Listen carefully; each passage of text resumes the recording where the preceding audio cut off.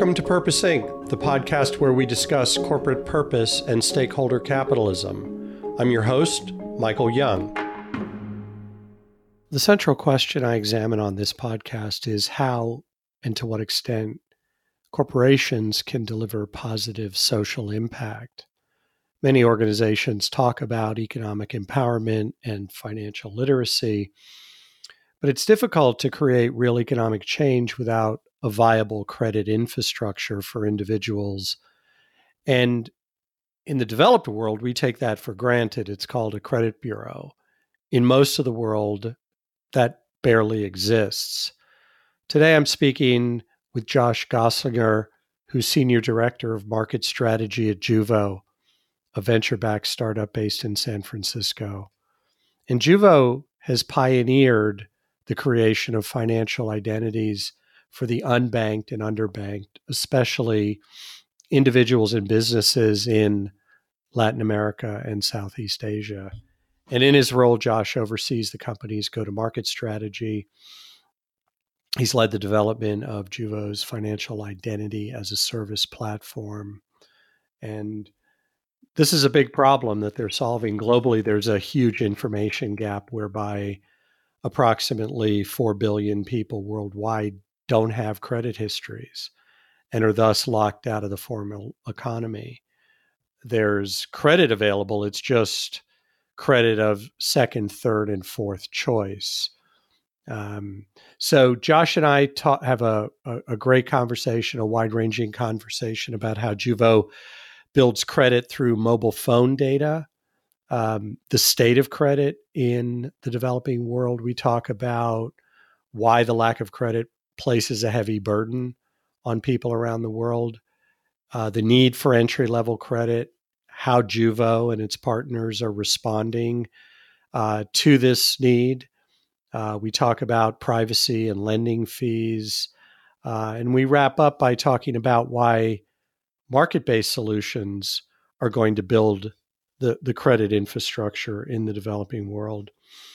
So without further ado, here's my conversation with Josh Goslinger of Juvo. Josh, thanks for coming on the podcast. It's a pleasure to be here. Fantastic.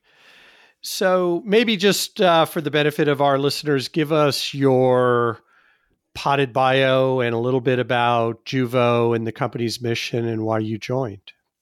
Sure. So I run product marketing at Juvo. I've been there coming up on 3 years at this point. I've been in technology product marketing for essentially my whole career. I really love bringing technology and people together. And I think when you find the right instances of doing that, you can really be impactful. I think the thing that really was appealing to me about Juvo in particular was the ability that the company has to make a lot of impact around the world. I think I'd grown a little frustrated a few years ago working with mobile tech. It was getting to a place of where it was all about how can I track my pizza in real time, or how can I swipe left or right on a member of the opposite sex or same sex, in terms of saying what interest I had. I really found that in the first world, mobile tech was not about solving really interesting problems. And with Juvo, I think it's solving an incredibly interesting problem. And that being the one of a lack of credit infrastructure around the world. So I know we're going to talk more about that, so I won't bore you with the detail up front. Yeah, I know. That's great. And I think a lot of organizations talk about economic empowerment and financial literacy, and it's something that you actually do. And I was thinking about before this call that quote, and I had to go look it up. I think everybody attributes it to Bill Gates, but it actually goes back to Arthur C. Clarke. If you really look back, where he says people overestimate technology in the short run and underestimate it in the long run. And one of those technologies is our mobile phones. And I think as it relates to this conversation today, Juvo's really addressing an important systemic challenge in the developing world, and that's financial inclusion or exclusion, as the problem is, because of lack of financial identities. So tell us more about how Juvo builds those financial identities and credit infrastructure as the result. Sure, and I think one of the other things that's also important in thinking about solving problems and things that Juvo does is that in order for it to be really impactful, there needs to be a business model behind it, and I think that's one of the aspects that we can certainly talk about more. But in terms of what is it that Juvo's doing and how are we building financial identities, the challenge we're looking to solve is that 68% or 4 billion adults worldwide have they don't appear in a credit bureau. So when somebody goes to get some sort of financial product or service, a bank might make a request to a credit bureau and the response is simply non-existent. And even a lot of the people that do appear in the credit bureau, they may be, what's referred to as thin file. The amount of data that exists on them is likely insufficient for them to get access to a loan or to whatever financial product or service they're looking to use. And so what Juvo is doing is we're taking one of the most ubiquitous sources of data in the world today, which is mobile phones.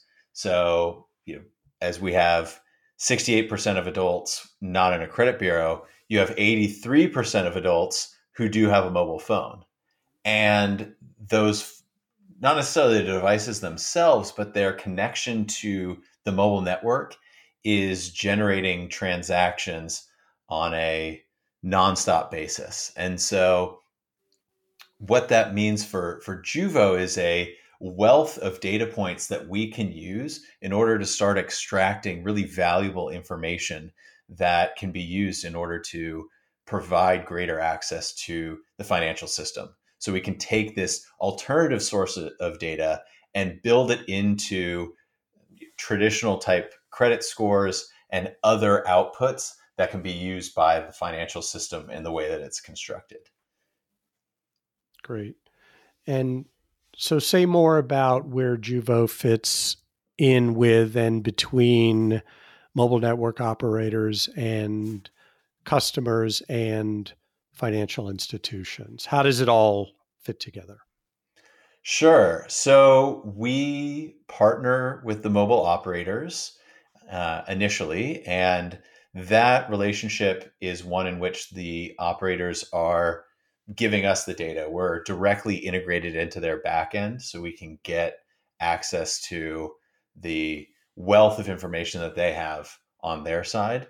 At the same time, in partnership with the mobile operator, we offer loans directly to consumers. And that comes in the form of prepaid airtime. So the vast majority of people in the world, especially in developing markets, are on prepaid plans.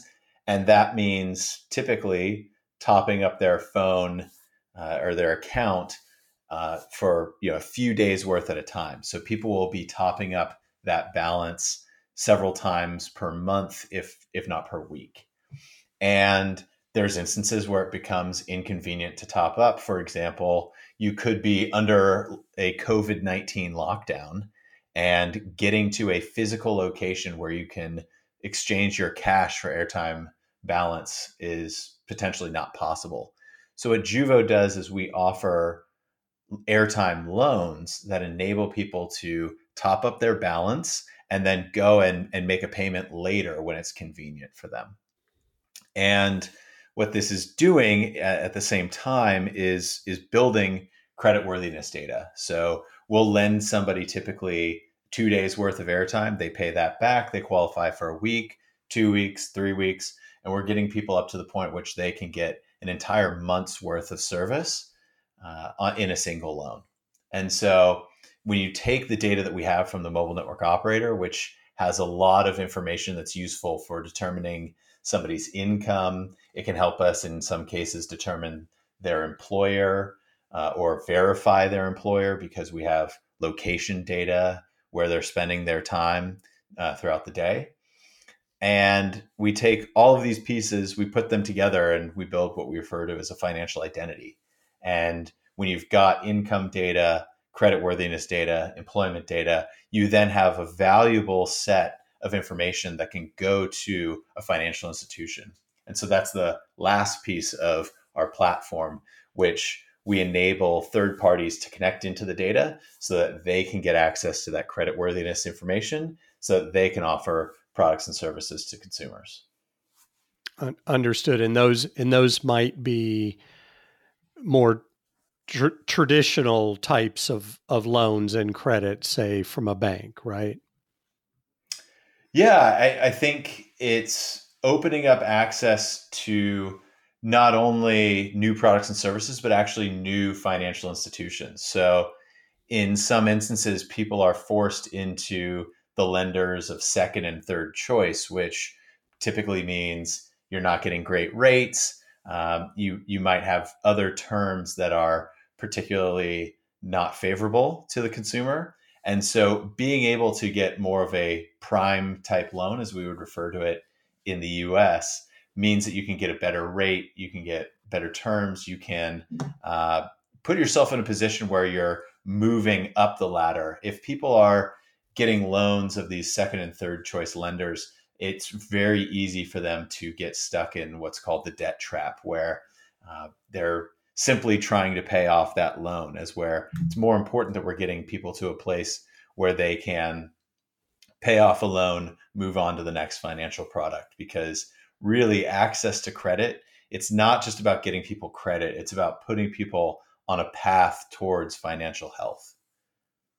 Right. Because there is credit, as you said, but it's not always good credit, or good sources of credit. It's their lenders. And so this is, I think you described it as entry level credit through what Juvo does. And that again is getting people into an on-ramp for a positive credit history, correct? Correct. And in some of the markets in which we operate in, there may be a negative only information credit bureau. So they're simply collecting the information on, who hasn't paid back, who's done certain nefarious things like that. We're trying to build a positive base credit bureau that enables people to open up access, not to shut people out. Of course, we will have a responsibility to report negative information if it does come up, but it's really all about opening up the opportunity for people to build a positive set of information. Right.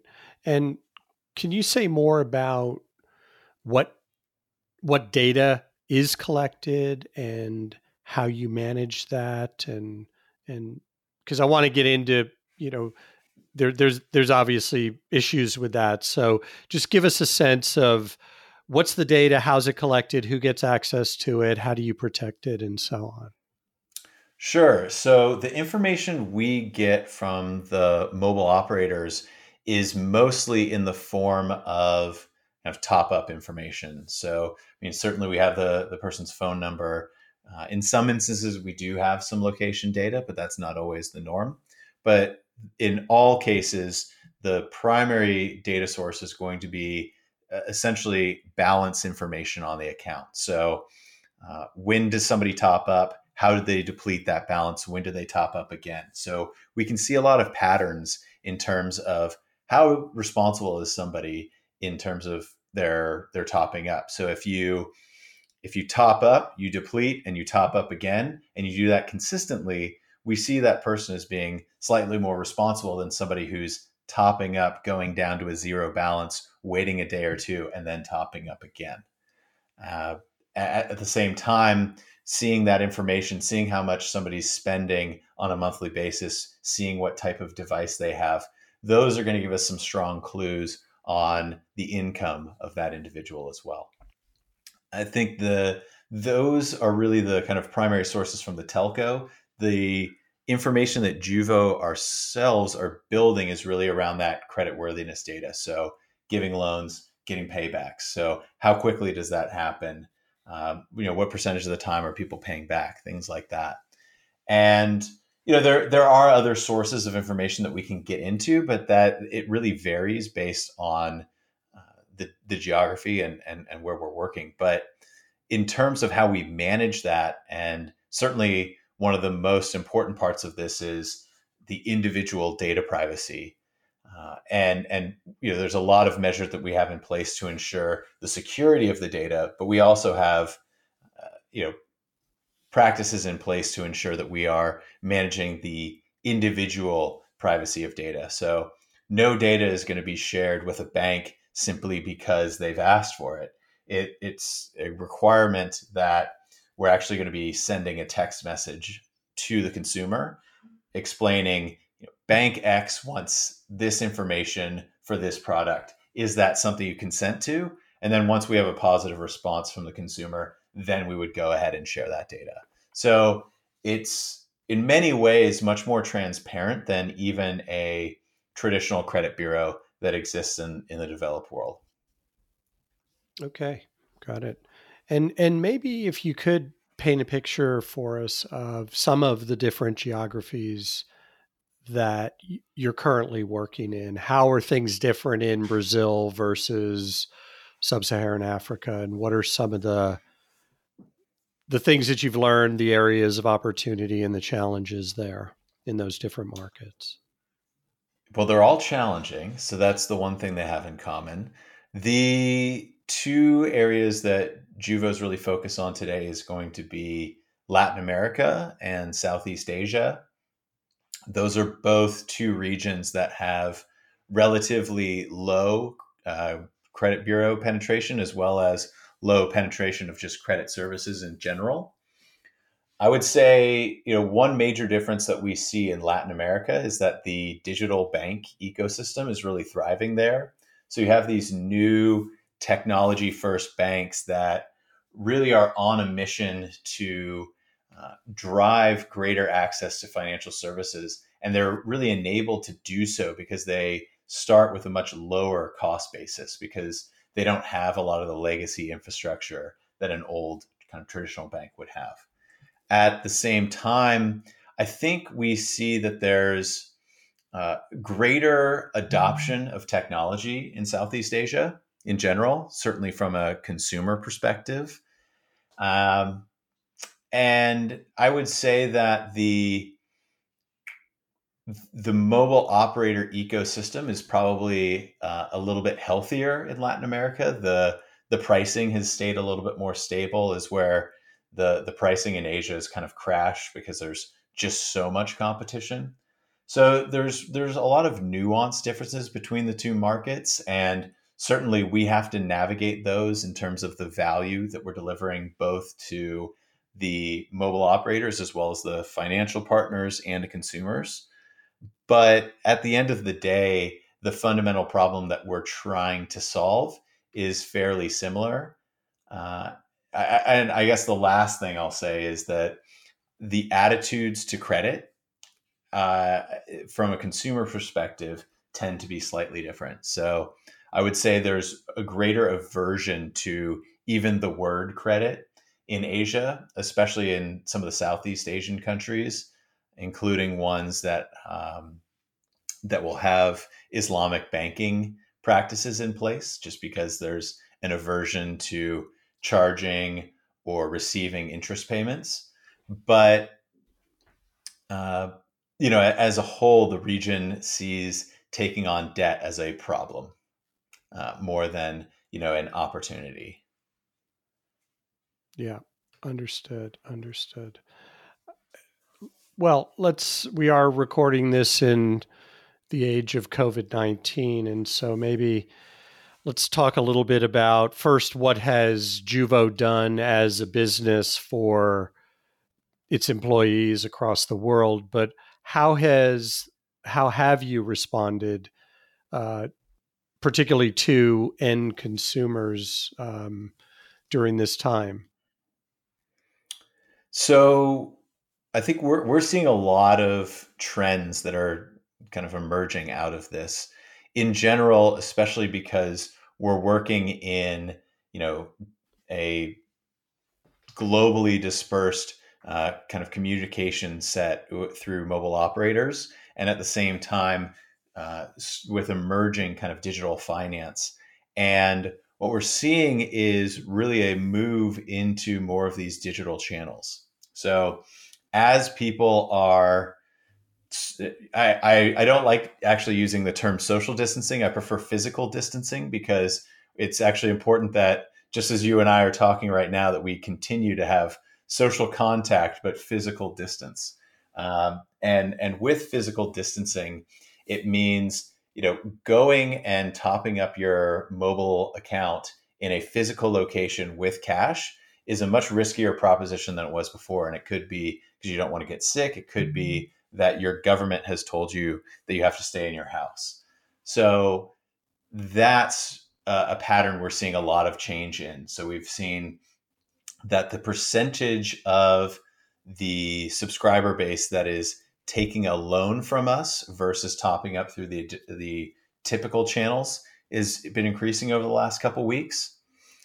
We're also seeing that there's an increased utilization of mobile money.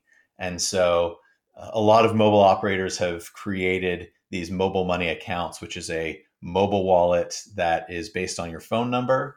M-Pesa in Kenya is probably the most famous example of one of these. But one of the things that mobile operators have done over the past few weeks is actually lower, if not eliminate, some of the fees that they're charging.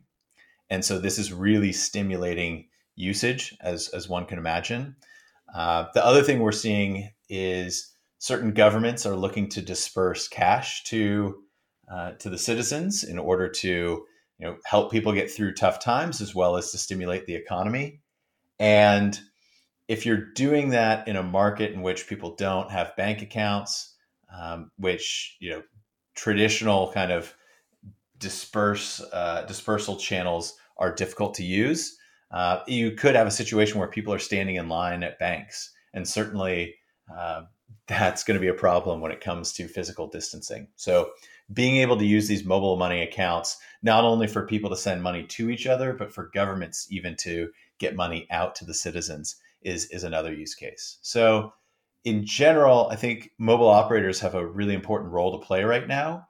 And certainly some of the neobanks or digital banks are also going to be able to play a role, because they simply help people stay more connected. They help money move more easily, and they help people kind of maintain more of a normal life, and do so through digital channels as opposed to physical channels.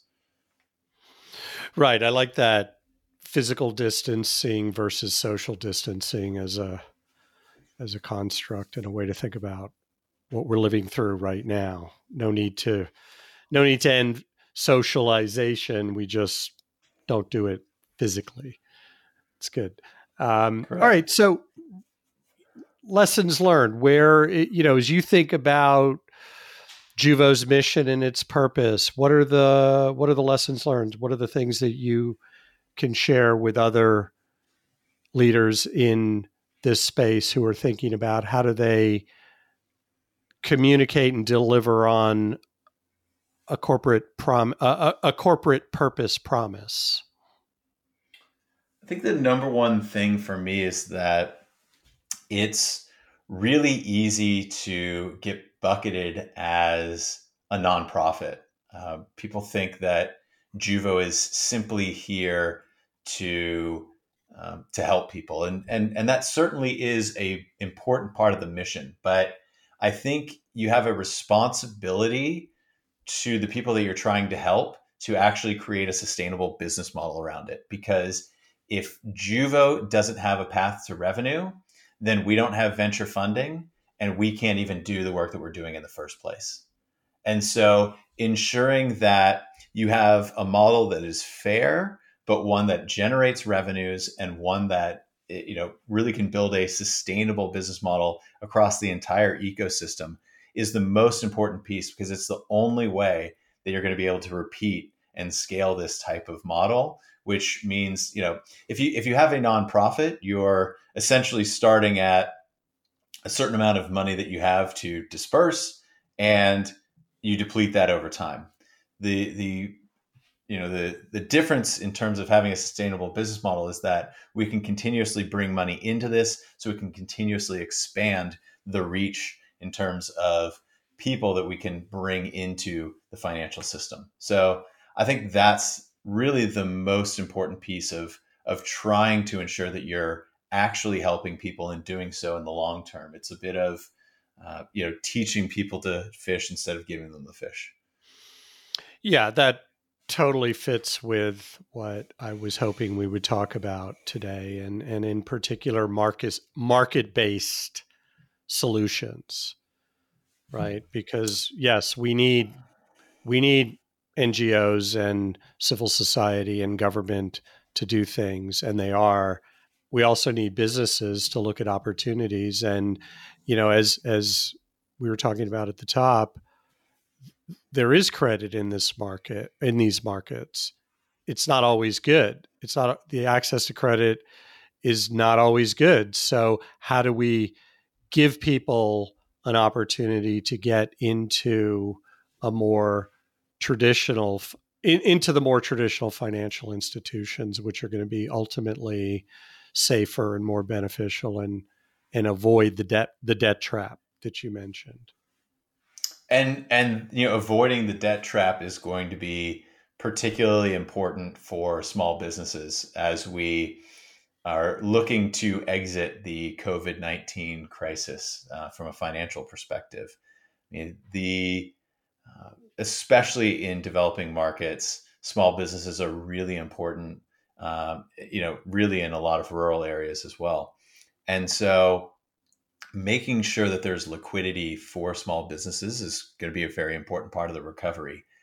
And the credit worthiness of a small business is usually derived from that of the business owner or a couple of individuals. And if you don't have the credit worthiness data for individuals, it makes it very hard to get that money out there. And so if we're pushing people into those lenders of second and third choice, the likelihood that we're going to push millions of people into the debt trap, as opposed to creating a healthy, sustainable credit infrastructure and credit ecosystem to come out of this problem, then we could potentially even have a bigger problem on our hands from an economic perspective. Great. Okay. Well, we are going to have to leave it there. Josh, very much appreciate you coming on the podcast. Thank you so much for the time and the insights. It's been a pleasure. Thanks for having me. The Purposing Podcast is a production of Actual Agency, helping innovators communicate in a changing world. More at www.actual.agency.